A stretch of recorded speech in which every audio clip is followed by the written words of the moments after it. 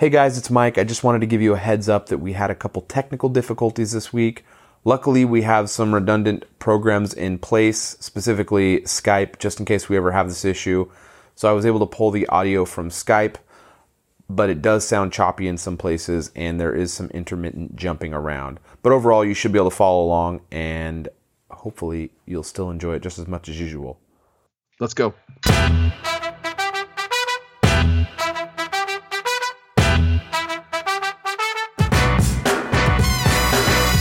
Hello and welcome to another Woodshop podcast with Mike Coffey of Coffey Custom Builds, Daniel Dunlap of Daniel Dunlap Woodworks, and Peter Kapar of Petrie's Workshop. You can find us all as well as the podcast on Instagram and YouTube.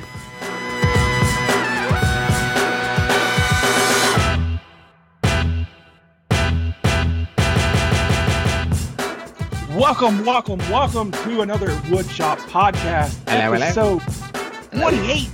We made it. This week, Pete turned into a guy named Kevin somehow.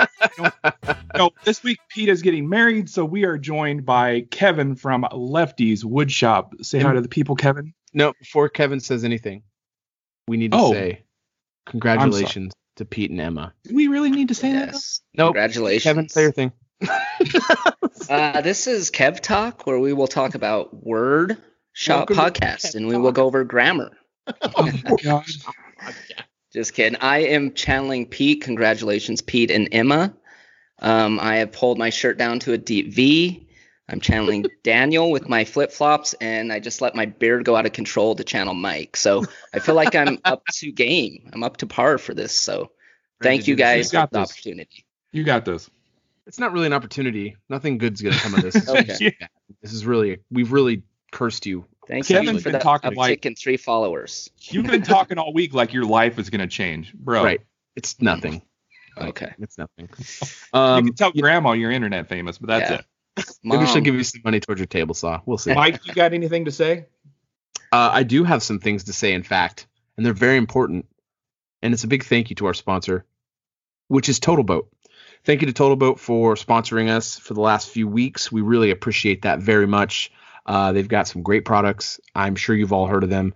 They've got some great epoxies, obviously, but they've also got some great finishes. And we're just really proud to be partnered with them for the show. And we'd really appreciate it if, you wanted to support us, if you could support them. That'd be really great. And that'd be by buying something from them. So go check out Total Boat. They're a big supporter of the community, and they're really helpful. They have a lot of great tech support. They'll answer your questions pretty quick on the Instagram. And we just are really proud to be working with them. So big thanks to Total Boat. Thank you. Also, another great way to support the show is through our Patreon. It's patreon.com/Another Woodshop podcast. You can check us out over there. We have a lot of early access content, and you can get access to the pre-show. You can access to the video of the show, which is pretty goofy. And our original OG VIP patrons, I just announced it in the pre-show, are going to be getting the first AWP shirts. I'll be getting those printed next week. So if you've been a patron for 2 months at the VIP tier, you're getting a free shirt. So and yes, the crowd goes wild. Yes, exactly. Thank you so much. So, we really appreciate the Patreon page and the patrons who are on there. In fact, we got 4 new patrons this week, which is amazing. We got Brent Vernon, Carl Irwin, Voltner Woodworks, and Adrian Vita. So thank you so much to them. Awesome. We really do appreciate them so much. Like, it really does blow us away every time we get a new patron. So thank you so much to them. We did have actually 3 pre-show patron-only questions this week. That is mostly because I forgot one last week. That's on me, my bad. But if you're a patron, we have some more in-depth answers in the pre-show for those people. So big thank you to them. I guess we can kind of jump into a little segment that we like to call What's on My Bench. I'm actually going to throw Lefty under the hot seat and ask him what's been on his bench this week, because I'd like to drink some more of my beer and play on TikTok. What have you been doing, Kevin? Oh, so the guests don't get listened to. Okay, awesome. Anyway, on my bench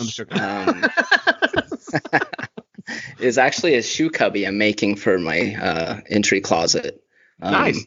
It's thrown me some curves because it's above a stairwell, so I have to work the slant of that. So it's throwing me some hiccups, but I love doing the dados. I'm just kidding, dados. And yeah, I was and not the wife ready will to be throw my happy headphones once at the it's finally computer. finished. So that's what is on my bench, and of course, this mic hooking up the pre-show or the yeah, never mind. Sorry. I fell off the bench. I am so sorry. I'll throw it to Dan. I think we know, but he's almost finished with that. Well, first of all, I want to say thank you for being the resident who can't talk. I appreciate that. Normally, that's my job. Off Dan's shoulders this week. Right. I feel like a lot of weight has been taken off my back and my I shoulders. would have loved if you failed to come up with the words for that. Right? I feel like a lot of tip of my tongue. My day job is not a teacher. I am so sorry. Yeah. First off, I want to say congrats to Pete and Emma. It's a huge deal. So congrats to you two. I hope you enjoy your day. And tomorrow, by the time he listens to this, they should be in the heart of it, right? I would think. Well, do you think he's even going to listen tomorrow? While he's getting married, but yeah, I mean, isn't he we gotta required? hold on. That's The a show's rider in his live. contract. He's got to listen. Anyway, you guys will never guess what's on my bench. Mosaics. It rhymes. What's that? Mosaics. Mosaics. I wish. Bird's eye pine. I'm really close to wrapping up this desk, and I alluded to this in my stories on Instagram. I have been working on this thing since the beginning of July. Unreal. It is. You look miserable. Circa 18. It's beating me. It's beating me down. I'm almost done. I am so close to being done. All I have to do is sand and prep and finish the drawer carcass. But there's a little problem in the drawer carcass because the drawer slides that I have in there, and they're monster drawer slides. They're like 34 inches. I had a hell of a time trying to find some, and they're just crap. I might have to take them out and make my own or something. Yeah, I'm gonna have to throw like a curveball and figure something else out. I don't know. I haven't decided yet. Flexing a lot? They're just, they don't pull in and out real easy. It's a struggle, and these clients are paying me a good amount of money for this, and I don't want them to have junky drawers. So Yeah. it's coming down to the 11th hour, and I need to figure out what I'm gonna do. So that's where I'm at on that. And I talked last week or a couple weeks ago. It all kind of blends together at this point. Yeah. I got other projects that I need to do. I went to a potential client's house yesterday and talked to him about making him a fairly large dining table. So, things are piling up, and I need to get a move on. So that's my life. What about you, Mike? What's up with you? Just remodeling my shop. I don't know where I was last weekend. I'm not real sure. I think I was emptying out the other shop, but I got all the insulation in this week. That was tough. I kind of hit a wall on Tuesday night or Wednesday night. I can't really recall, but one night this week I just hit an exhaustion wall. This project of remodeling has just been like really rough. So one night, I can't remember which one it was. That's how tired I was. I just kind of was like, I have to call it a night. I went into my living room and just, I did some administrative stuff for Coffee Custom Builds. My wife had New Girl on, and I You sure it wasn't the other way around? Your wife was doing the it's administrative. so blurry. I don't know. Great Who knows? show. I mean, but yeah, it was just I needed to go to bed early that night. But I got all the insulation in. Tomorrow, my cousin's coming over like real early in the morning. We're gonna get up the vapor barrier. We're gonna get all the plywood up, and then after that, I mean, the remodel's basically done, other than the electrical. So got some new tools in today. I've got one of them put together earlier. Gonna put the other one together on Sunday, and then CNC lands like Thursday next week, which is crazy. So Are you going to talk about what new tools you got? yeah, I will. Why not? I mean, I don't know if it's boring to people, but I got a Laguna 18BX. So that's the big bandsaw. I have my bandsaw. I'm keeping that one for radius and curve cuts. And I got the 18BX. It's got the 1.25 resaw blade on it. It can do a 16-inch resaw, and it's got an 18-inch. So it is massive. It's like taller than I am. It's like 6 foot. It's a big machine. I got that in. I got to put the table on and put that all together. I won't be able to like align that thing until Sunday. And then I got the P-Flux 3. So I was kind of going back and forth this week on my CNC. I was thinking about getting the smaller Laguna dust collector, the B-Flux. It's their like 650cc. It's their entry level dust collector. And I already have the P-Flux 1. I was going to sell that because I wanted to save the footprint because that B-Flux is really small. I could wall mount it and save a lot of footprint. But it's actually, the P-Flux 1 is actually quieter and it uses less amps at 220. Yeah, the B-Flux uses 15 amps at 110. The P-Flux 1, which you just got the card for, it takes it down to like 9.2 amps at 220. And it's only 71 decibels, which is 5 decibels. What just happened? That's only 5 decibels. What happened? What was that? There's only 5 decibels. 5 decibels quieter. The bigger machine's 5 decibels quieter because it has an acoustical cabinet around the HEPA filter in the machine. So, What are you in the right way? Discotheque happened. Sorry. I was trying to keep with the theme, so that's on me. Anyway. Planes are flying. Yeah. I'm going to keep going. So the P-Flux 1 is what I'm going to keep. I'm not going to get the B-Flux. I'm going to keep that machine. That's going to be dedicated to the CNC, and then because it's a 6-inch inlet, I can run 2 4-inch ports, and I can run a vacuum that'll clean the bed as well as clean the machine for the boot. So anyway, that's exciting. CNC, I got the first email for the delivery. That should be coming next week. So real pumped on that. And then what else is going on?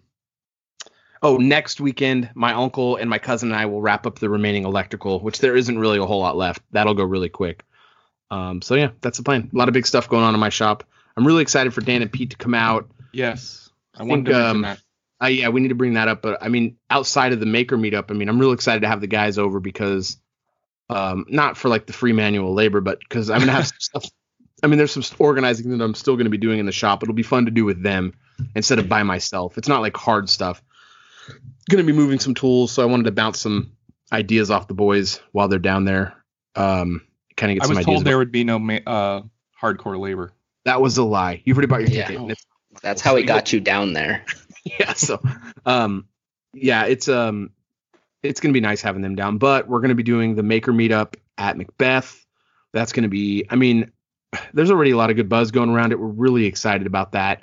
It's going to be October 10th, Saturday, October 10th from 11 to 3. And, you know, there's going to be free food there. And, you know, I think some of us are going to be going to grab some beers afterwards at a place, maybe get some tacos or whatever. So, you know, we'll have a nice little maker meetup. It's going to be a lot of fun. I'm really looking forward to that. So if you want some more information, reach out to me or Dan or Pete or even Rusty at Macbeth. So we've got the kind of final information on that, but we'll keep putting out information on that as time goes. So, yeah. Anything else? No. Should we jump into the old VMs? Vowel That's movements? voicemails. Wow. Oh. This is a grammar show. Good. Okay. See? So the first one's about nouns.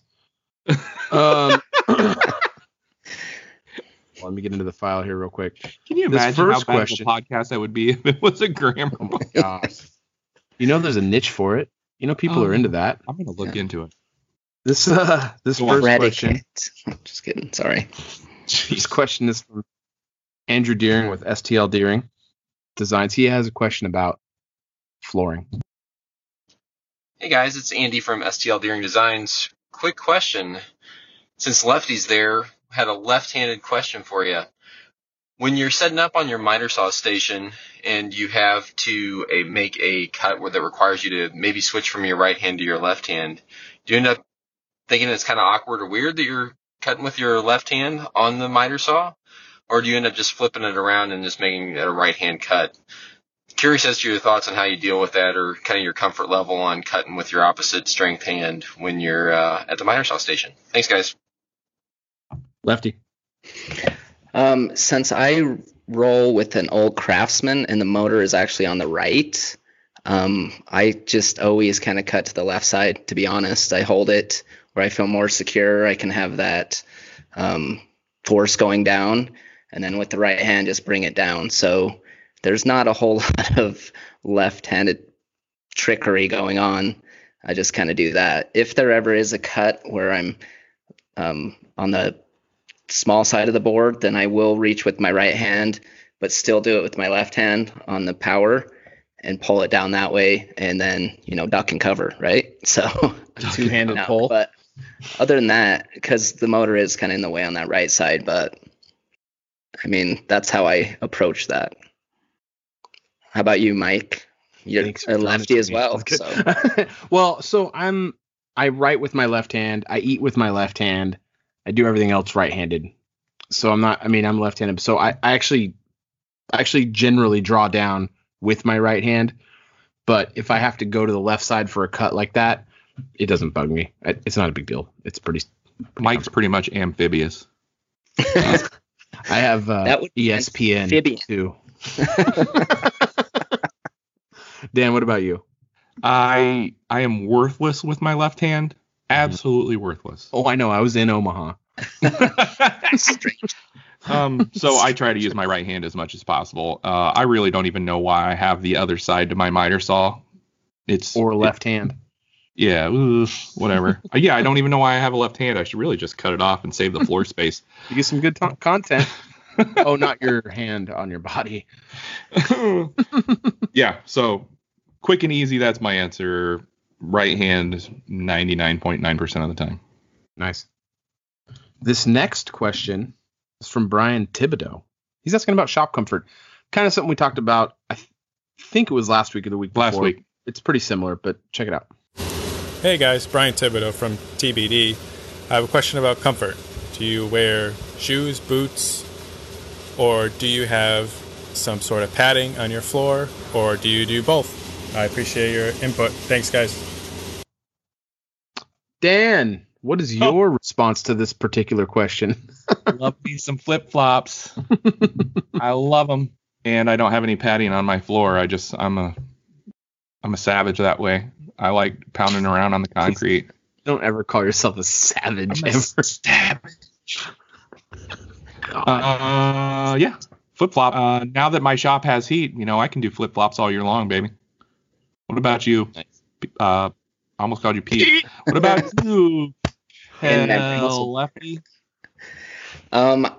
When I come out to the shop, I don't have any padding as well. I've been a fan of flip-flops since watching Dan, so I actually have some on now, but dang right. I stand on hard concrete all day at work, so the hard concrete in my shop doesn't bother me because I'm focused on other things. So I am whatever I can slip on is what's comfortable to me. So that would be my answer. How about you, Mike? When it's cool, like it's about to be in about a month here, I'm pretty much always in boots. And I do have the padding on my floor. I bought it for like dirt cheap on Amazon. I mean, it's real thin, but it adds a lot. I answered this last week. It's like the yoga mat padding. I put that down all over at every station in my shop. But generally, I'm in flip-flops for the most part, unless I really feel like the activity I'm in is going to be dangerous and I could lose, have something fall on my foot. Like if I'm using a draw knife and pulling bark off of a live edge slab, I'm going to go get some shoes on because bark's going to hit my foot. And that's going to hurt, and I'll cry. And I do a lot of stories, and I don't want people to know I was crying. This next question is from Donald. Hold on. If any of you guys ever want to update your padding on your floor, hit me up. I'll send you my Harbor Freight affiliate link. Thank you. I really wanted to get that joke in there. Thank you for shoehorning that in as hard as you could. All right, this next one is from Donald Starnes. He's got a question about what. Hey guys, this is Ducky from Ducky's Mesquite in Panna Maria, Texas. Love the podcast, doing a great job. I figured I would call in and fill in some of that dead air since Pete's not going to be there. Had a question about air-dried wood. I have a sawmill, a Wood-Mizer LT40, which I cut my mesquite on, hence Ducky's Mesquite. So I build furniture and little tchotchkes and stuff. So I exclusively use air-dried wood, and I was wondering how y'all feel about air-dried versus kiln-dried. Looking to build a kiln, but not sure it's worth the investment. Thanks for the podcast that y'all do, and hope you answer my question. Thanks, guys. Bye. I'll throw this to Dan since he very clearly doesn't care about this answer at all. No, actually, I do. I'm just joking. He's visibly annoyed that you asked about it. Dude, I am not annoyed. He's not. That's a very good question. With this desk, I'm using a lot of walnut, and I had to. What now? What's the desk made of? Walnut. Oh, walnut desk. I didn't know if you knew that or not. That was yeah. First time. It's all kiln dried walnut, right? That I get from the lumberyard. But I was short on some 8-quarter walnut, so I had to dig into my stash of 8-quarter walnut rough sawn stuff that has been air dried for like 30 years ago or whatever. And the color difference is striking. And I prefer air dried walnut, but that takes so much time and resources. It doesn't really take resources, but space is money, so it's not always available. If I could get air dried walnut or air dried anything, that would be my first choice, but it's not always possible. So that's my long-winded answer. I prefer air dried, but I end up buying kiln dried most of the time just because. What about you, Mike? Yeah, I mean, it's kind of tough because I really prefer for walnut for sure. You get like way more color out of walnut when you get air dried. It's got more purples and greens and blues and I mean, there's a lot more color in it. When you get kiln dried walnut, it's all very brown. Similar. Yeah, it's just brown. It's like clear, like brown walnut, which is still nice. Yeah, it's not. It's still walnut. Right. It's not like it doesn't turn into like a turd. I mean, it's not like 8-quarter poop. It's still walnut. It's nice. So, but it just looks really. There's not as much character to it. It loses some of the walnut to it. The walnut. What? Showtime. Oh, Dan's got a damn 8-quarter poop. Dan's got a title for the show. No, no, it's I definitely prefer air dried, but I think there's some species where you're not going to lose nearly as much, so it's just better to get it turned around quicker for everyone. So, I don't know. It's hard to explain. For walnut, yes, I prefer air dried. For several other species, it doesn't make much of a difference, I don't think. So, Lefty. I would say, just as more of a novice woodworker, that when I bought some wood off Marketplace and it was air dried, it wasn't air dried enough. So for that security reason, I think a kiln dried and you have that reinsurance that if you don't work with a lot or you don't have enough space to dry it out yourself or the time, then I might lean toward the kiln. But you guys have convinced me that the look is better with the air. So I think it's kind of your preference really on versus time versus how experienced you are with air drying. I mean, I remember when you got that was that cherry, right? Yes. So that cutting board. I remember that. That's another thing. Like when you're buying from a Sawyer or a mill or something, I mean, Lefty learned that the hard way is that those guys are just trying to sell the wood. They're not going to be necessarily be honest with you about how long that's been drying or if it is dry. And for the most part, it kind of falls on you as the consumer to figure out if it's dry or not before you use it. Yeah. If you're dealing with there's a bunch of local folks around here. There's so many. I live in the foothills out here. So there's a lot of people. There's a lot of forest. There's a lot of people with property. There's a lot of people that are sawyers. They all have these bandsaw mills. There's a guy 2 minutes from here. He sells $10 board foot live edge walnut, which is an okay price, but it's not dry at all. At all. And it's like all 8-quarter. You got 2 years. You got to wait for that stuff to be ready. And that's if you know how to sticker it properly and stuff and strap it and all the things that go in. It's not worth it. Like, who wants to buy a wet piece of walnut that you got to store around for a couple years? That's not really something anyone wants to do unless you have the space. Like Lefty's saying. I mean, yeah. And that goes back to my answer. Exactly. I'm building on demand. I can't buy a piece and wait for 2 years and Right. hope somebody buys it from me. In your situation, you can't. In most people's situation, mine, I can't. I can't sit on wood that long. It's ridiculous. So let's go to Lee Oman. He has a question about glue. Hey guys, it's Lee from Regal Street Woodshop. I got a question for you this week about woodworking. I was at the big box store today and I was looking at the glue aisle and I see the Type Bond 1, 2, and 3, and the only real difference I see is the price. Why not just buy the best every time? What type of glue do you guys use? And is there certain applications where you don't want Type Bond 3 and you're using 1? Or is the main difference just the price? Let me know what you guys think. Thanks, guys. Dan? I mean, if you ask the companies themselves, they're going to tell you that there's all sorts of differences and stuff.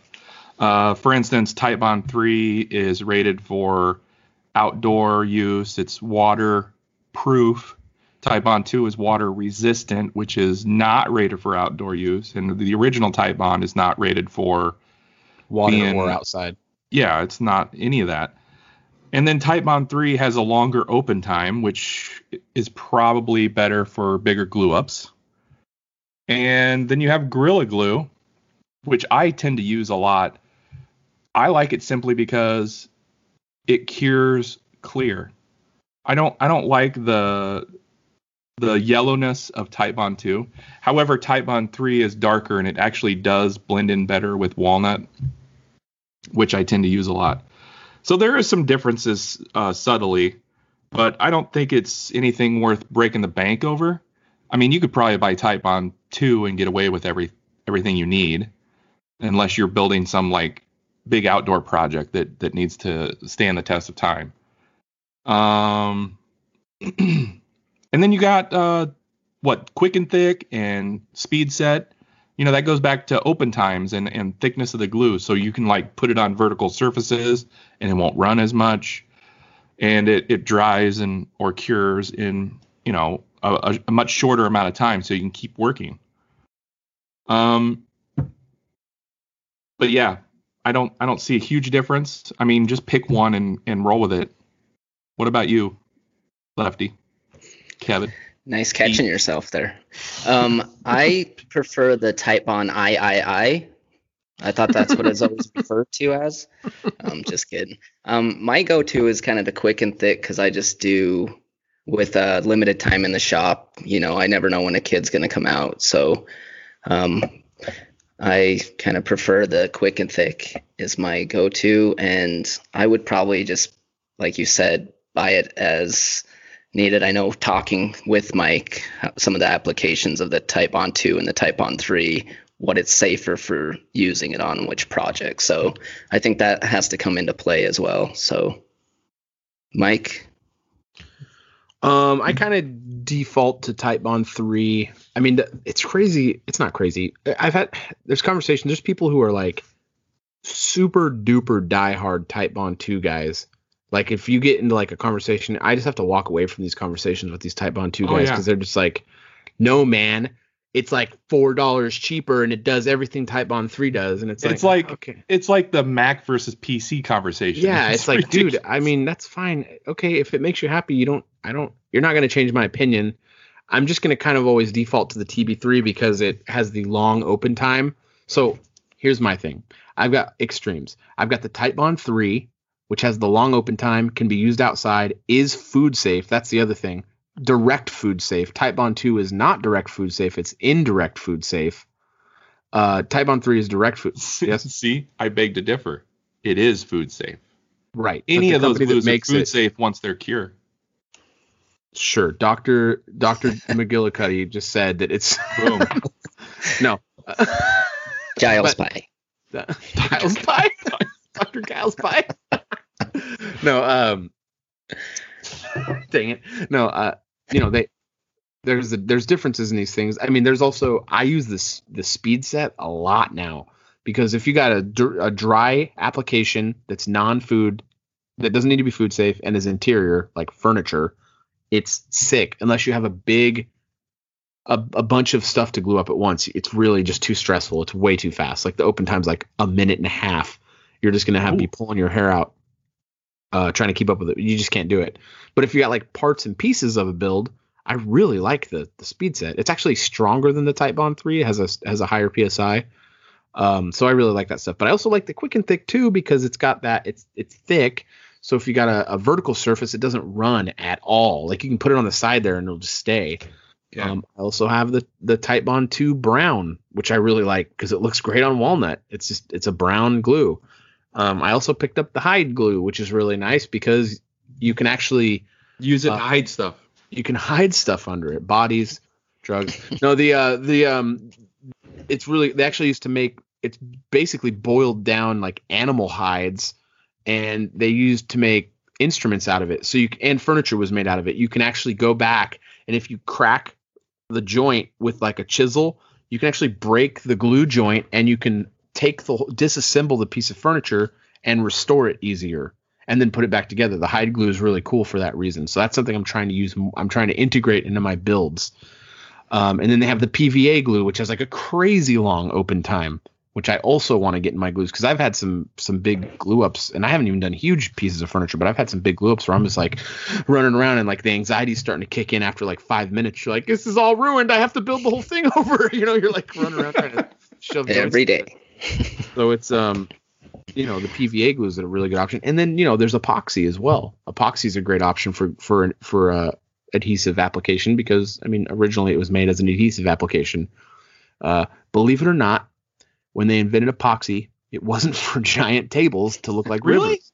It was actually to hold things together. So it was originally made for that, and it works really well. I've done that actually several times where I've used epoxy, like a fast setting epoxy, as my adhesive. So I kind of lean to, generally 90% of what I do is done with Titebond 3, and then I'm using a lot of Speedset a lot, and then I'm trying to integrate these other glues into my operations because they offer a lot of things that are really good for specific builds. So if you're cranking out cutting boards all the time, there's nothing wrong with that. You're probably just going to be fine with Titebond 3 all day long. If you're building console tables all day long, you're probably going to be just fine with Titebond 1 all the time. So, it just depends on what you're building a lot. And if you have different things you're building, you're going to have different glues. Let's do one more patron question, and then we'll jump into the giveaway. Dan, does that work for you? Oh, I lose you. I'm going to jump into this question from Matt Noble. Hey guys, this is Matt from 4AM Woodcraft. I was out in the shop this morning trying to get some stuff done, and found myself just walking from one spot to the other and then doubling back, and it got me to wondering what y'all's biggest time suck is. Apart from Instagram and social media, of course. I'm talking about, the things that get in the way of productivity in the shop. So if y'all could just expand on that, I would appreciate it. Thanks, guys. Lefty. Finding where I put the pencil I was just using. So I guess to clarify his question, is that the time suck inside the shop, correct? Correct. Besides like stopping, storing your projects. For me, probably like the lack of knowledge, to be honest. I would stop if I feel like I'm not doing something right. I would probably ask a friend, or hit up a YouTube video and kind of stop the process so I can do it right, instead of having to go back and woodworkers kind of know how to fix mistakes, but I would like to make less of those mistakes. So I think the biggest time suck is just my learning curve, to be honest, and not wanting to put that time on the back end fixing something else. So I'd rather take it slow and do it right the first time. So how about you, Dan? Well, up until like a couple weeks ago, my biggest time suck was probably maneuvering around my shop itself, stepping over cords and boards and trash and junk. And then Mike and Rusty stopped by and they made me throw everything out. So I appreciate that. I can relate. And then, like, for real, my biggest time suck is probably, and this is probably going to come as shock to a lot of people, trips to Menards and Ace and administrative stuff, answering emails, answering, I realize he said, aside from social media, but man, that is a real big time suck. And I don't know how you would discount that. I like to try to answer everybody I can that DMs me. I don't always get to responding to comments because there's a lot these days, which I'm grateful for. That's not a flex at all. I got 25,000 followers. Anyways, 2,700. just life kind of, is a big time suck away from the shop. That's really all I got. What do you say, Mike? Also, was he recording on a freeway? There's a lot of freeway recordings this week. I'll have to do some serious editing. Okay. For me, if I have to discount social media, I guess, is self-doubt, kind of like Lefty. So like just learning things and figuring them out. So I kind of like question myself a lot. And that's kind of the biggest thing where I'm like, is this really the best way to do it? I'm just kind of asking myself if this is the right way or if this is the right path. So that's kind of the biggest thing that slows me up, unless it's something I've done like a few times. I mean, after I've done something like 2 or 3 times, I can kind of machine it out and just knock it out super quick. But when I'm doing something that's entirely conceptually new, I really question myself a lot. And generally speaking, it's because I'm making stuff for other people, and there's a lot on the line when I'm doing a commission for someone. So it's not just like they're going to be upset. It's my business's reputation. It's my reputation.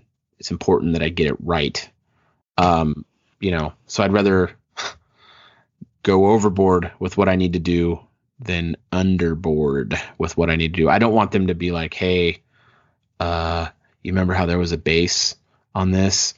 Well, it broke. I don't want something to be wrong. I want it to be right. And that's always just like my self-doubt with that stuff. So what's up, Lefty? And yeah, I can kind of tone to that too. And taking on a new type of project, like you said, you want to get it right. And you kind of always have that client in the back of your head, like they're almost looking over your shoulder, and you want to make it perfect for them, because it is for someone, word of mouth, where you're not in a business like Dan. You depend on them giving you that positive feedback and others that positive feedback. So I totally agree there. So yeah. Let's do one more patron question real quick here, and then we'll jump into the giveaway, Dan. Woo. This is from Nick Paccia. Hey guys, Nick from The Working Grain. I got a question today about, yep, you guessed it, woodworking. I'm wondering if you guys get commissioned for a custom piece, do you usually leave it as they're paying for it, so I'll build it how they want? Or do you usually give some suggestions, with the knowledge that you guys have about how to make it maybe an easier build or maybe look a little nicer? Just wondering how much you guys put towards that. Thanks, guys. Daniel? I don't let the client tell me how I'm going to build it. I will let them make design choices, but my expertise comes in to stop. Sorry. Mustache dongle. My expertise comes into play on how to build it, how to make this a possibility, how to make it a reality. And if one of their design choices, doesn't allow me to do it in a proper way, then I'm going to let them know and say, look, this isn't going to quite work the way you want it, so we're going to do it this way. And, just kind of come at it with confidence. You are the professional. You are the one that they're going to look up to, hopefully, and trust. So that's kind of how I approach that. What about you, Mike? I try to draw. That's generally they're going to come to you with a picture from the internet and say, here's what I want. And they're not going to sound like that. I don't know why I use that derogatory voice right then, but they're going to say, here's what I want. Can you build something either exactly like this or similar to this?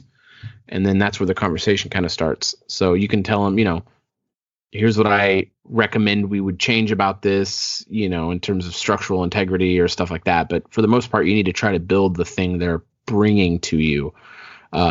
If you have actual design concerns, like integrity of the design concerns, you should bring them up, because if you don't have it written down somewhere, and then they didn't approve of the change of steering away from the change you recommended, and it fails because of that, you're still going to get your you're going to get your pee-pee smacked over that. So you need to document these things and tell them, hey, this coffee table is really nice, but a 4-foot by 6-foot coffee table can't have 1-inch legs.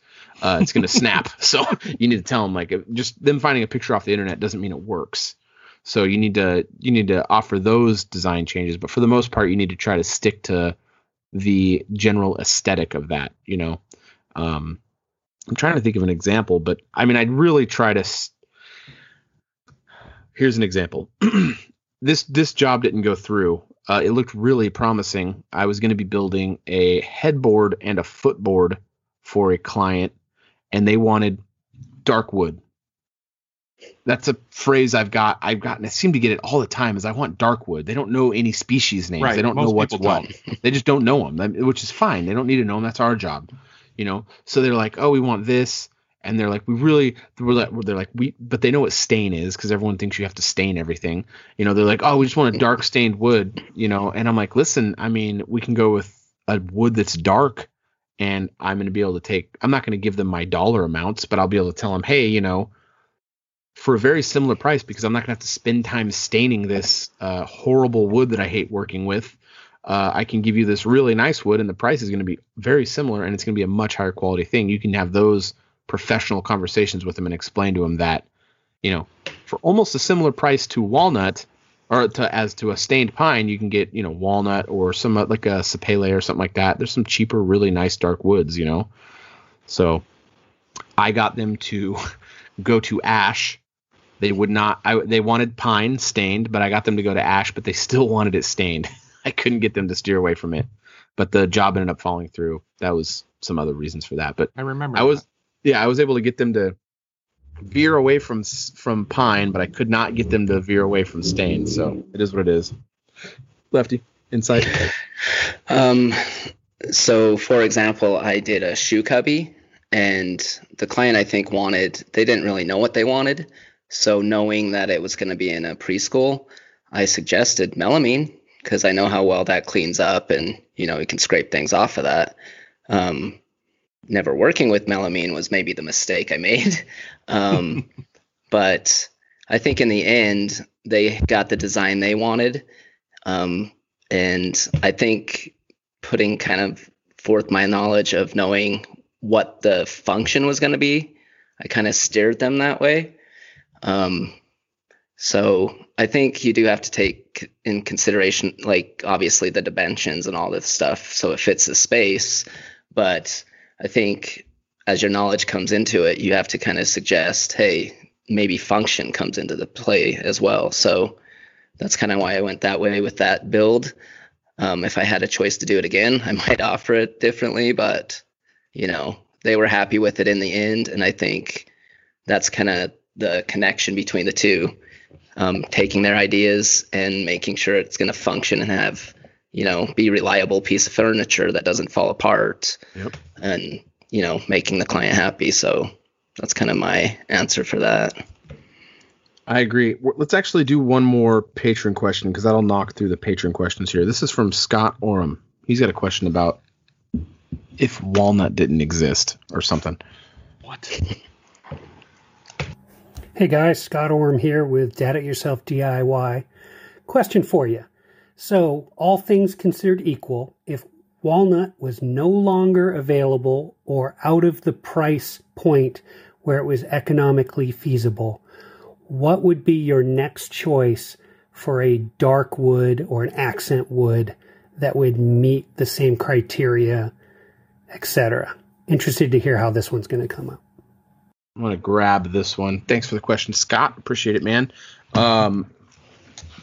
This is kind of off the topic a little bit, but just so everyone is aware, lumber prices are going to start being really nasty pretty quick here. Specifically sheet goods right now are starting to go up real bad. There's some pretty devastating fires in California and Oregon, and the ones in Oregon wiped out like 2 of the major sheet good manufacturers' forests. in the last few weeks. So there's going to be some significant lumber prices going up. And I only bring that up because he said if walnut was no longer a viable option for a piece. So love walnut. Everyone loves walnut. It's just like the best. I mean, it tools well. It smells great. It works great. Everything about it's just fantastic. It looks great. But there are other woods that I really like. I can never remember if it's American or British, but I'm pretty sure it's American elm. But it's a super dark chocolatey elm that I worked with like 4 other times. It's really hard to get a hold of. I've gotten a hold of it like twice. And it's just really gorgeous. It smells amazing. It looks incredible. I couldn't use it for everything because it's an open grain structure to it, so you can't use it for like food stuff. But for furniture, it's just really gorgeous stuff. So I'd really like to work with that. But sapele is really pretty for a dark wood. I think that stuff smells like super spicy mahogany, and it just looks really great. And it's got like it's almost got like a lace pattern in it, not like almost like lace wood has, but it has like a lacy sort of grain to it. It looks really great. So I really like sapele a lot. And in fact, I want to build my front door out of that. Dan? I really like cherry. Oh yeah, and cherry. it's not dark right off the bat, but as it ages, it darkens up really nicely. Mm-hmm. And I think it's a the opposite of beautiful Michael wood. Jackson.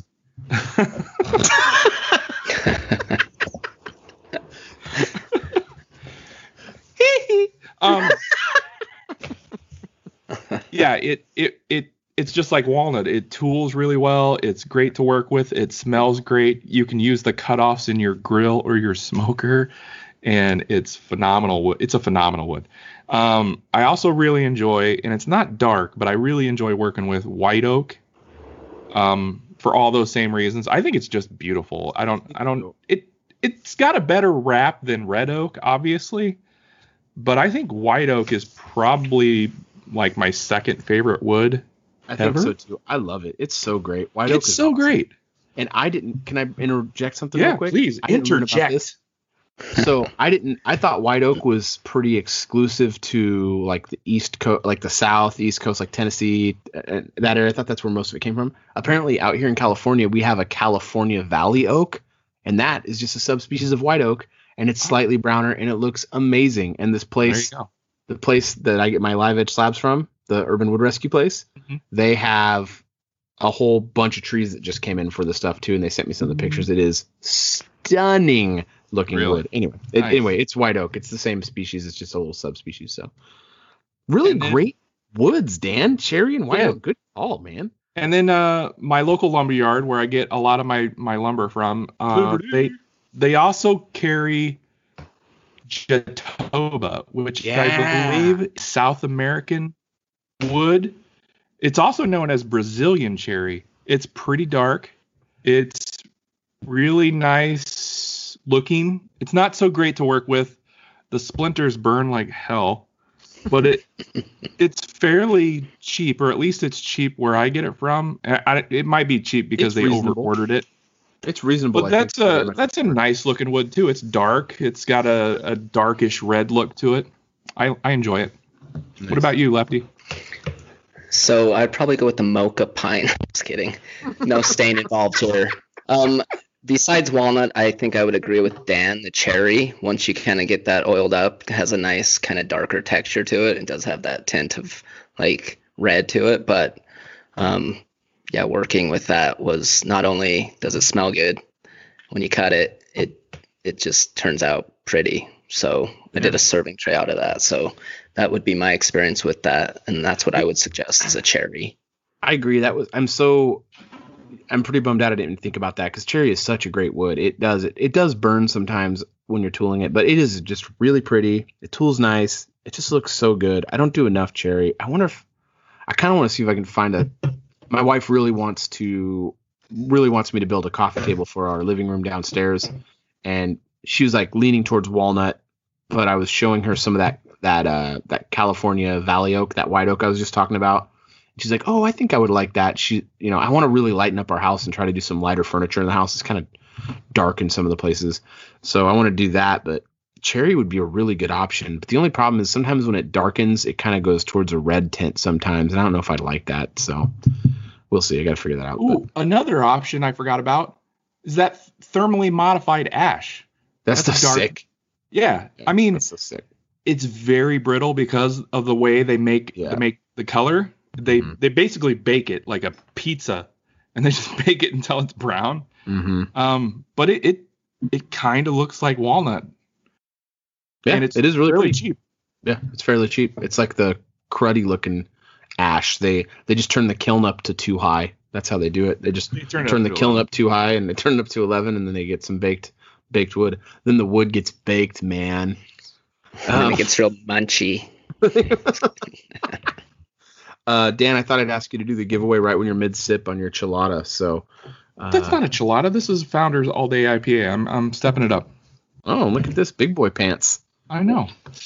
So last week, giveaway sponsored by Macbeth Hardwood, as we do every week. Thank you, Macbeth. Thank you. Last week we gave away a Craig Pocket Hole Jig 320 value of $40. Ooh. And the winner for that giveaway is John Foradori. Sorry if I butchered your name, John. I reached out to him, emailed him. Oh, and side note, he was our only email entrance. Entrancy. Another word shop podcast should be able to answer the question here. Intrinsic. All right, this week, ladies and gentlemen, week 14.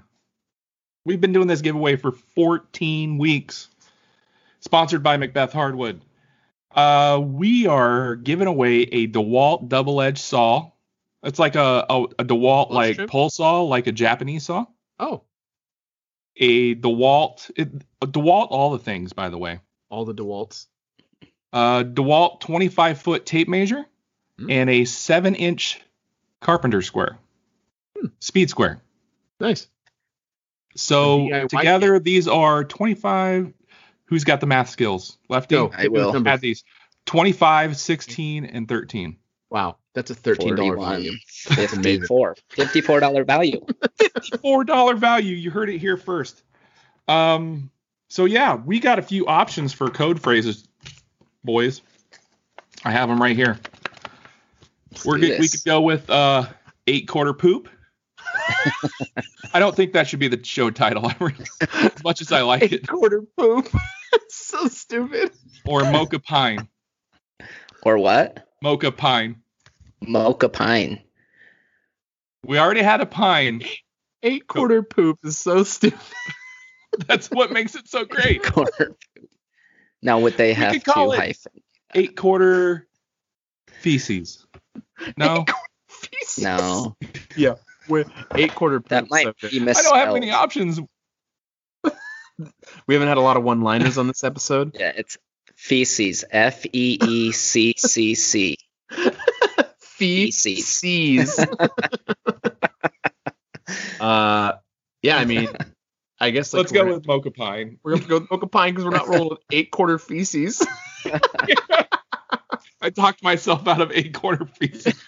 It's real funny. Okay, so this week's code phrase is mocha pine. And those words were uttered by Lefty a few minutes ago.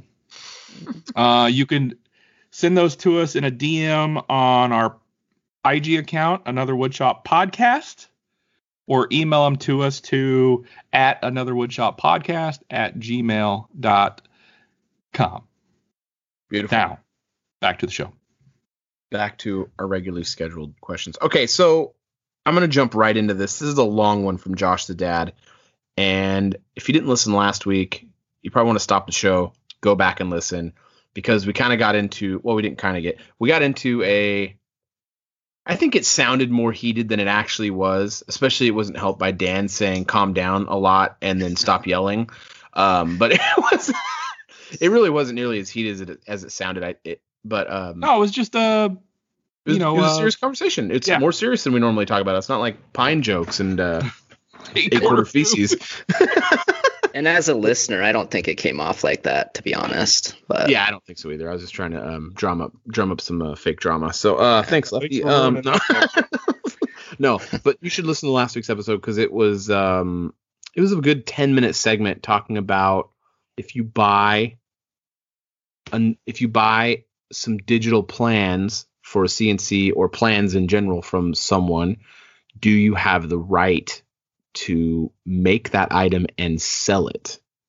So here's Josh's rebuttal, and it's long, but it's a good listen, and his voice is just so sexy. Hey guys, it's Josh the Dad. Yep, Josh the Dad, one of the Big IG, coming at you with this week's Rambling Words. Dan, Mike, how you doing? Kevin, hope you kill it this week. And Pete, I know you're not there. Good luck! Or, by the time you listen to this, congratulations! So, let's get down to it.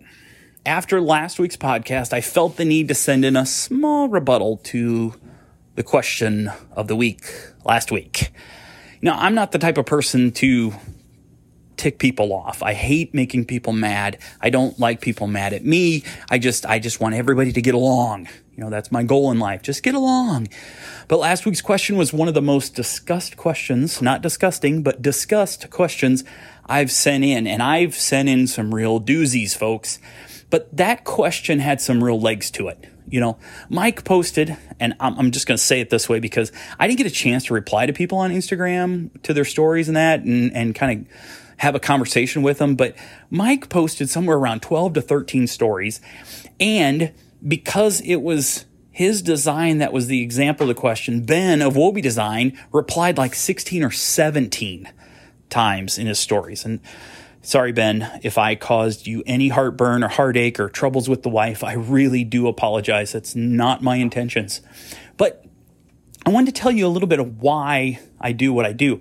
Some of the questions that I send in each time are kind of legit. They're the, I don't have a clue and I need help type of questions. I mean, not that drastic, but close.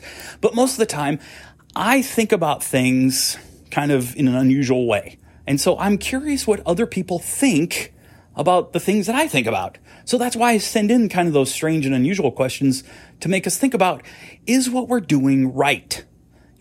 I've been in education for 20 plus years. And of those 15, I've been teaching computer class to 6th to 8th graders. Now, what I see every day on social media, on the Big IG, on the internet, on, different places, that's what I try to teach my students about in a positive way. Copyright, intellectual property, what we can do, what should we do, and should we never do that kind of stuff. So thinking back to last week's question, yeah, there it is. Just to make you think a little more, I thought about this. The responsibility of how we should use the files we purchase, whether selling the finished product or not, comes down to all who are involved. The originator of the item needs to identify how they want that item to be created, distributed. It's their copyright. They have to tell the buyer how they can use it. There should be a statement with every digital file, every plan, every template sold as to how the buyer can use it. I buy a lot of plans online. I get free plans. I purchase plans. And there's one that I get that's free, and he strictly says on there, you're not allowed to sell this. And it's my job to live up to that. In my opinion, it's the only way to protect yourself as the creator and to protect yourself as the buyer. I know this was long and I apologize, but guys, thank you. This is such a joy to send in these crazy things each week. So hang in there and have a great one. I will run with this to get going if that's cool. So, first of all, Josh, thanks for the great talking point and the follow-up. And I wanted to bring up Wobie, and I didn't have like a long, in-depth conversation with Ben at Wobie Design, but we did go back and forth a little bit. And you said, I didn't mean to create a headache for Ben. Well, bottom line is this should have been this is not a bash on Ben at all.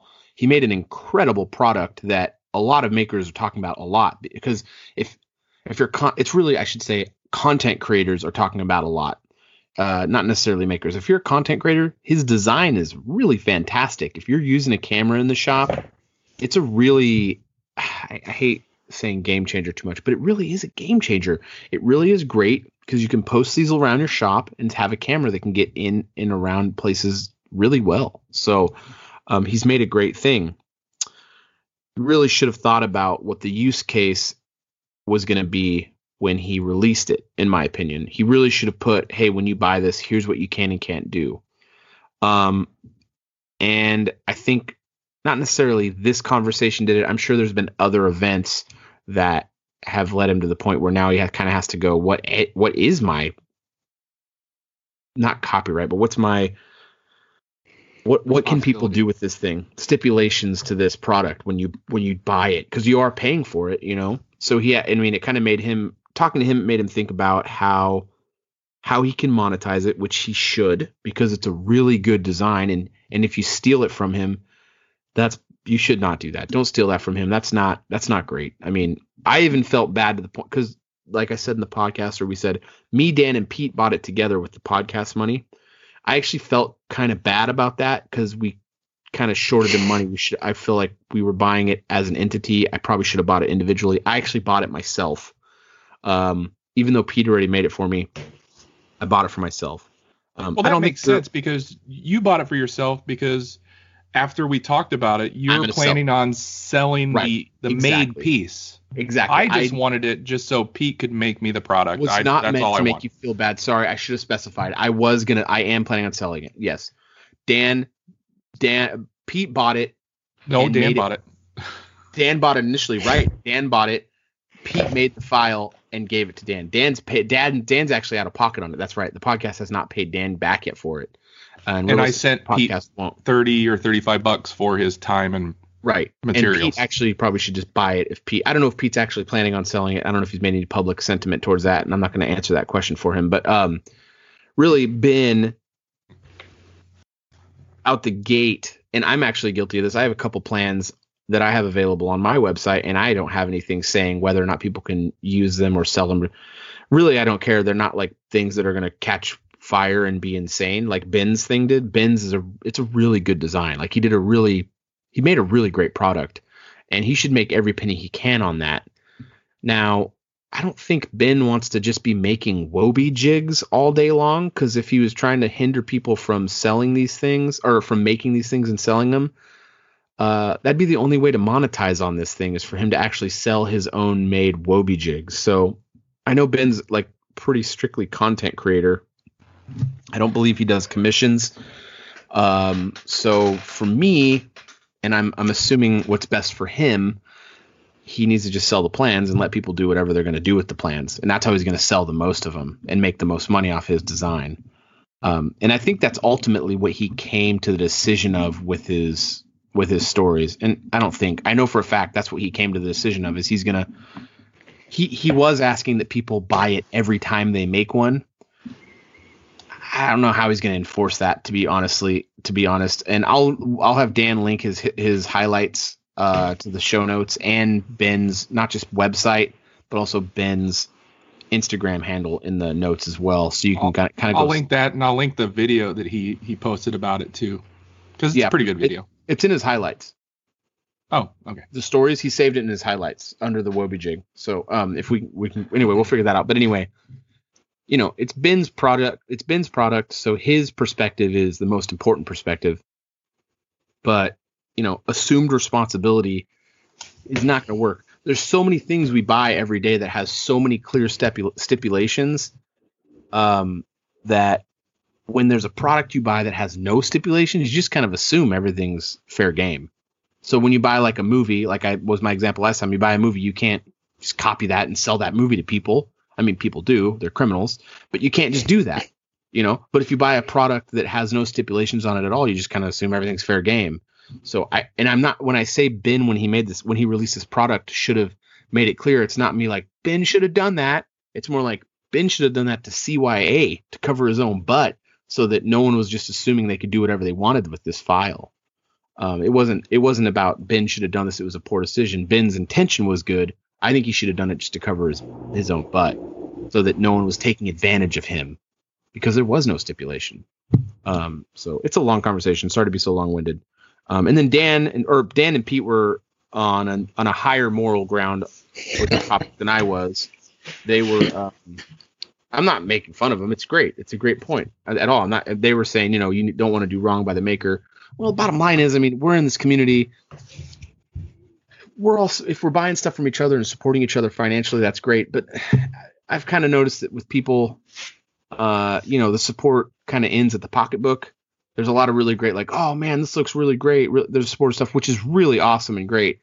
But if you got a product you're trying to put out there, no one's going to pony up. So for the most part, you're going to have to sell your products to people who aren't in this community.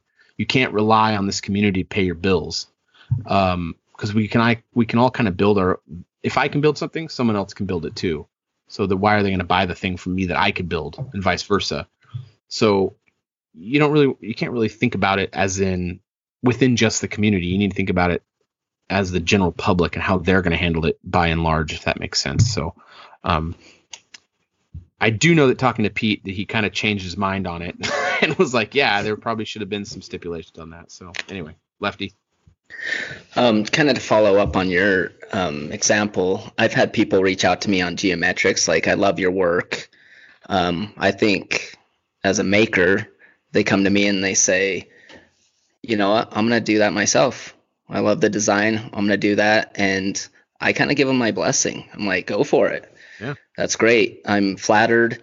And I think that kind of connects to what Dan and Pete were saying last week, where as long as you kind of out of that moral respect, I think just asking, or saying, you know what, I really admire your stuff.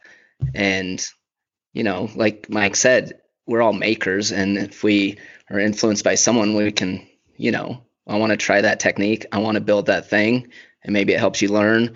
Maybe you monetize it. But I think once you go through the channel and just, straightforward ask them, then they kind of say, yeah, I'm flattered, go for it. I do see where actually listening to last week's show when Mike was kind of telling his point, I'm like, you know what? If I build a cool design of a cutting board or template, I know that might step on some other people's feet, because I know people out there that do that, and I talk to them and they're my friends. So I wouldn't do their exact design, but if I came up with a design that I thought was cool, I was just going to go straight forward and just try to sell being a CNC owner, the file. But after listening to Mike, I'm like, maybe I should pull back on that and kind of think this through. So I think both sides have a great point. I think it comes down to just being respectful of the maker that's making it, and kind of covering your own assets, so to speak. So but if you're not a maker, if you're just some dude on the internet browsing the internet, and you see some guy who's selling a DXF file or whatever the file is for $10, you don't care. Yeah. You're just going to buy that thing. You're going to do whatever you want with it. You're going to sell the file. You're going to sell whatever. I mean, it's tough. Well, that's true. And that kind of the mentality behind just selling a file is time. It's like, if you can already have it created and someone will buy it for that amount, then, that's time saved. If they want to make it, great. It's like passive income. Yeah. You're turning a profit, and you're not wasting that time, and you can move on to something else. So, I mean, I think all the points are valid, to be honest. It's just kind of about perspective. Yep, for sure. Dan? I really don't have much else to add. Sorry. No, it's fine. Long-winded. It's fine. I enjoy not having to talk sometimes. Words are hard. Words are hard. But, brought to you by Kev Talk. Just kidding. I will just say, a little respect and some kindness can go a long way. And if you just reach out, be surprised what you can get. That's all. I don't disagree with that at all. It's really best policy stuff. Like, high ground is always the best policy for sure. For sure. I think the only point I'm trying to make is outside of this community, it's not going to be handled that way. That's the only thing I'm saying. Is like, Wobie isn't just selling. Ben isn't selling this jig to just. It's not like, hey, give us your secret woodworker password, and then we'll let you into the website where you can buy the jig. It's open to the internet. You can go in there and do it. Yeah, but 95% of the people that are probably buying that are in the woodworking community. So we can only talk about the woodworking community. We don't know Josh. I think that's probably a fair assumption, but I think that if you're a content creator on any niche, it's probably starting to grab hold on other niches as well. I think other content creation niches, vloggers, any of those guys are probably starting to see this thing going, that thing's pretty sick. So I don't know. It's just, long term. But yes, I agree with you. High ground is always the best route.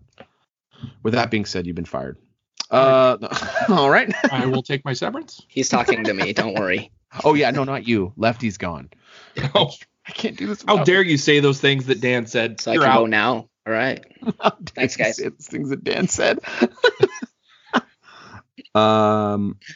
This next question is from Jordan Krantz, and he had a question. Hey, three amigos. This is Jordan with P&W Hunter Dad. Question about dowels. I have a project coming up where I want to have some visible dowel joinery, whatever you guys want to call it. Do you guys flush cut when the glue is still wet, or do you let it dry? And big congratulations to Pete on the wedding. Look forward to seeing pictures and hearing stories about it. A quick question, though, about that. What's on the menu other than Polish dogs or whatever? You know, since Mike and Dan and Josh the Dad and I aren't invited, just thought I would ask for a friend. Dan. Bosses. I wanna answer the what's on the menu first. What's on the menu? I think it's probably ethnic sandwiches. It's ethnic sandwiches for sure. But to his real question, I actually always flush cut dowels or whatever when the glue is still wet, and that is probably not the right way to do it because my saw is gunked up with glue. Can I say something about that? And yeah, go for it. So I actually think it's a good time because you're sanding with wet glue trick. Oh yeah. I actually did this with some dowels. I did that. I did it while it was still wet, and then I sanded it with the wet glue, and it looked real clean. Lefty. Yeah. And as he was asking the question, I visualized like Dan's hot tip. Oh, that came out wrong. But anyway, if you cut it when it's wet and then sand it like his hot tip suggests, why not? Okay, so let me amend my statement. If you're going to cut it when it's wet, make sure you wipe the glue off your saw. Right. Your saw blade. You know how to get it off because it'll your saw? cake up and it's hard to get off. Do you know how to What's get it that? off your saw? Vinegar? That's it. You do know. Yeah. So the answer is yes. I know some things. Also, should we name the episode Visible Bowel Joinery?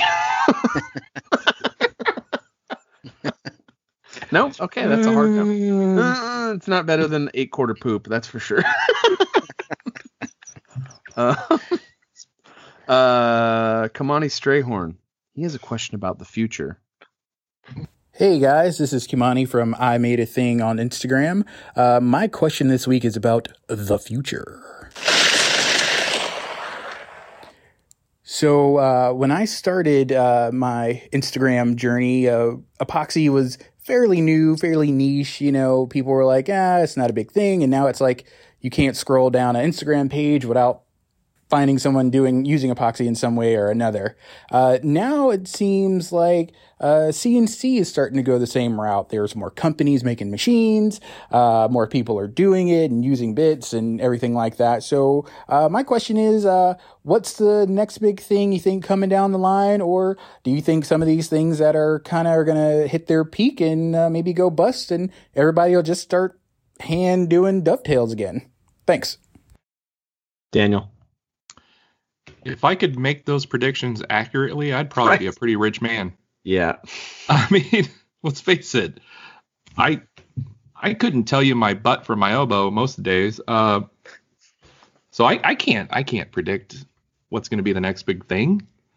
I know it doesn't seem like the epoxy thing is slowing down at all, though. I thought it would, but I don't know. It just doesn't seem to be slowing down. People really dig it. And as far as CNCs, I don't think that's going away anytime soon. I mean, that's new technology. New technology doesn't go away until some other better technology comes around.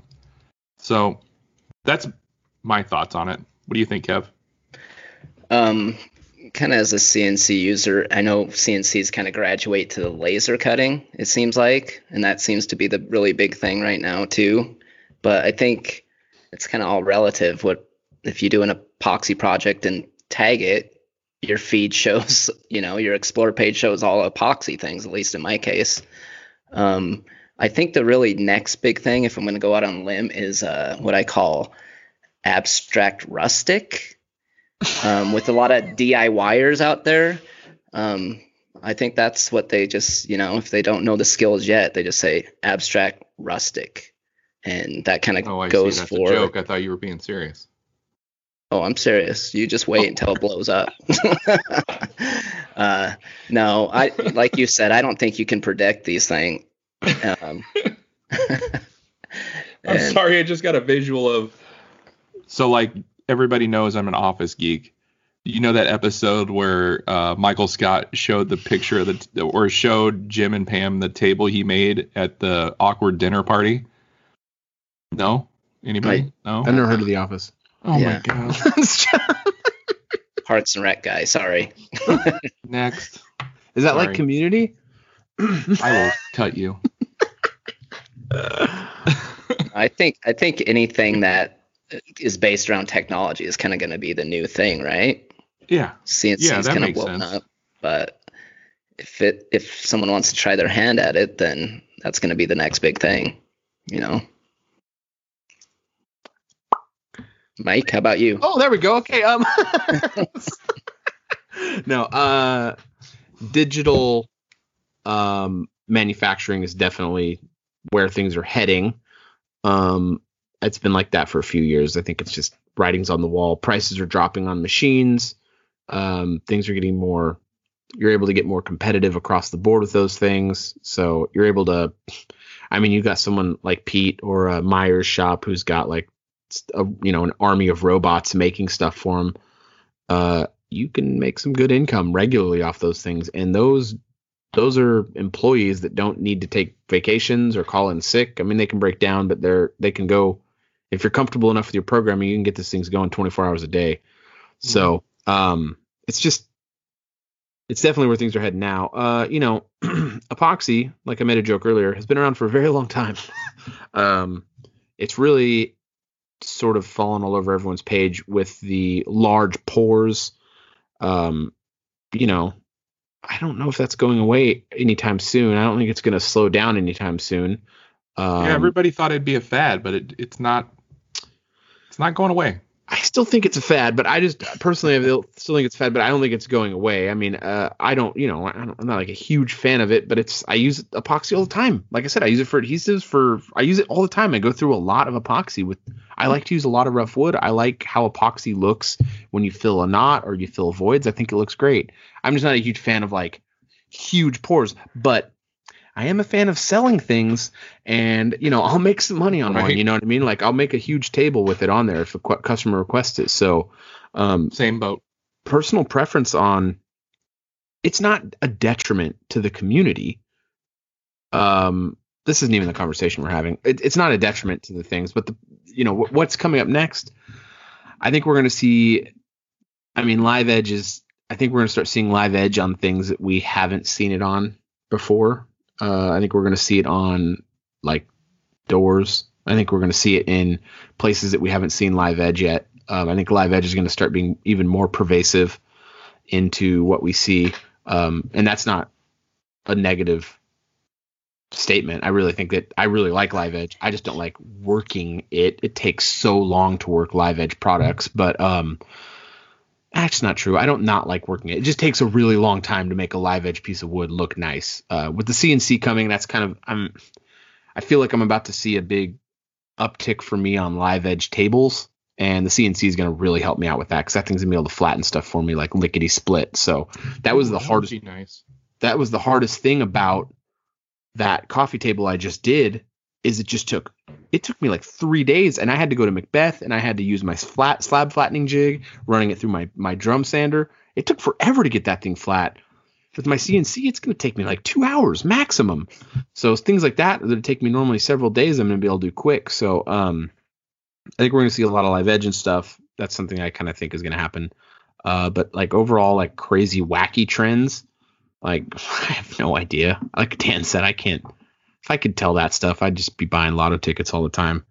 Or I'd start like a YouTube channel and start making that stuff early and get ahead of the trend and then be like Jeff Mack and just be rolling around with 2 billion followers making tables with epoxy, So yeah, exactly. That sells like $14,000 tables. Or what's the other guys up north? Black Forest. Black Forest. Yeah, like those guys. I mean, those guys are they're like burning money to stay warm and stuff. So, and here's the thing that we've talked about before, like nobody knows the longevity of a epoxy river table, how it moves with the wood.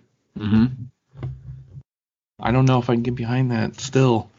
Well, I'm not like a big, whatever. It doesn't matter. It's you can't tell these things. It's impossible. But I think, you can see certain trends coming. But, pallet wood. Jackman's doing that still. I'm pretty sure it's still, he's still doing it ironically. But, that was around for 5-6 years. That was the biggest thing in woodworking for a while. And then it transitioned to epoxy and it's stuck around. It hasn't gone away. So abstract rustic. I don't know what that means, but it's provocative. It is. I don't think Lefty knows what it means. No one knows what it means. Okay, so this next question is from Sam Ross. We tried to get it in last week, but the audio was just no good. But luckily, he called it in again. He has, I think it's a question, but more of a commentary on Odie's oil. Hey guys, I love the show. I know you guys were talking about Odie's oil a while back, and I have some experience with it. I've used it on a few pieces of furniture as well as some food-safe pieces such as chopsticks. I will say, though, that applying it to a large piece of furniture that has a ton of surface area, especially where it's in awkward places to apply, can be really, really daunting because you have to really rub this stuff in with steel wool or a bristly pad of some sort. And for that reason, I feel like I threw my back out a few weeks ago where, I was applying it for about 2 hours straight to something that's huge. And then I went to our local lumber mill and picked up some boards. And while I was pulling it out using the same muscles I used to apply the Odie's oil, I just felt a twinge. And it was just like in an old sitcom when someone throws their back out. Anyways, I was wondering if there's something similar to Odie's oil that is good for, some high traffic areas, but doesn't require you to move, earth and water to apply. That's really my question. I know Rubio Monocoat is probably good, but I'd just like to learn more about these. So yeah. I just don't follow this personally. I'm sorry you hurt your back, man. That super sucks. But I've never had that experience. It's so easy to apply. I don't follow the back throwing out. I've put it on, 3 larger pieces now, and it just was not difficult at all. And I don't know that you want to be using steel wool. That's definitely, let me rephrase that. You don't want to be using steel wool for applying Odie's oil. That's not what you use that for. You want, and they tell you to use a white light duty Scotch-Brite pad. So, and it's not, you don't have to jam it in there. You're really just gently wiping it on. And then after it dries for, 40 minutes minimum, a few hours or whatever, you hit it with a cloth, like a rag, like a cotton rag, and you just buff it off. It's really a pleasant experience. I don't know. I don't really know what's easier than spraying, other than that, besides spraying. So I don't really know of a product. I have used Rubio, and it was, I didn't like that you only sand to 120. I didn't really like that. I didn't like how it felt initially after a week or so. It does clearly fill in the grain, and it does feel a lot better after the cure time. I actually applied it before I went to Dan's and got back from Dan's, and it felt significantly better when I came back. So it does fill those pores in, but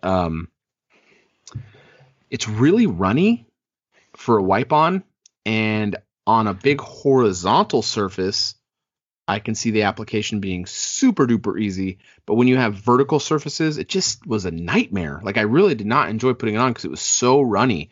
I applied it to the legs, and on the vertical surfaces, it was just, I didn't enjoy it. So, but I've also only put it on one time, and that doesn't make me an expert by any means.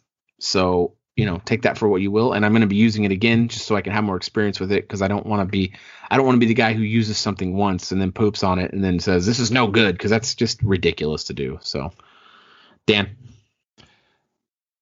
I will say that Rubio is a good thing to use. I like Rubio. I think it smells wonderful. It reminds me of apple pies. It smells so good. I don't know about pies. It smells really good. It reminds me of apple pie. You're wrong. You could also try. You've never been more wrong. Go ahead. You can also try Osmopollux oil. That's good stuff. It's also low VOC. It's very natural. I have not used Pollux. I really want to use that stuff. It's really good. I used it on a tabletop at the other shop, and it felt great. I love it. I would actually like to use it more, but I don't know why I don't. I'm talking myself into it. Anyways, you could also try Simple Finish by Maker Brand Co. The guys over at the Modern Maker Podcast pump that out, and that's very natural. And I put that on a shelf for my daughter's room, and it's actually holding up pretty well. I don't know how it would. I don't know how it would perform on like a tabletop or a high traffic area. So that might be something you need to look into. But it was a very simple. It's a very simple finish. It is. It's a linseed product. It's really good. It's basically a hard wax oil, right? Mm-hmm. There's a lot of them out there, so just Google hard wax oil finish and see what pops up. Yeah. What do you think, Kev? And I don't have any experience with any Rubios or what's the other one? Sorry. Osmo, Simple Finish. Osmo, yeah. I mean, I've used Dan's rub-on little paste and then just Howard's. So I don't really have a lot of suggestions for that. Now, if you come to me with baby oil, I'm just kidding. But I would suggest that maybe a CBD oil on the back if he wants to reapply it again is kind of my only suggestion. So that's all I have on that one. Oh, geez. Ladies and gentlemen, please don't listen to anything Kevin says. I'm just trying to fill dead air here. Hey, I got great news, guys. What's up? That was the last question. And we're at an hour. Well, we're at like an hour and 25 right now. Oh, yeah, we are. Oh, man. We made it. Lefty, I think we're going to do the post-episode interview right now. How was your experience? It was great. I wish I had more knowledge to bring, honestly, but I think I do too, actually, so. We actually were under the belief that you had more knowledge than this, and this was a huge mistake. So, no, not necessarily. We just wanted good banter, and we like it. But that's Dan's category. No, but I do appreciate it, and I do wish Pete the best of luck with everything that he's. Are you at a racetrack? What is going on in the background? That was a car going by, a teenager, I think. Did you pick that up? Sorry, but. I do appreciate you guys, and I do appreciate this podcast. So as a listener, to be on it was an honor for me. So, no, it was a pretty easy decision, Kev. Right. Yeah. Right.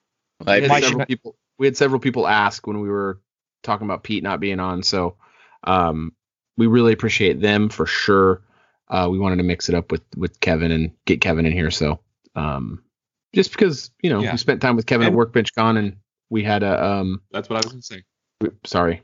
We have a rapport with Kevin, so really appreciate Kevin coming on, helping fill the big gaping hole that is Pete Kapar.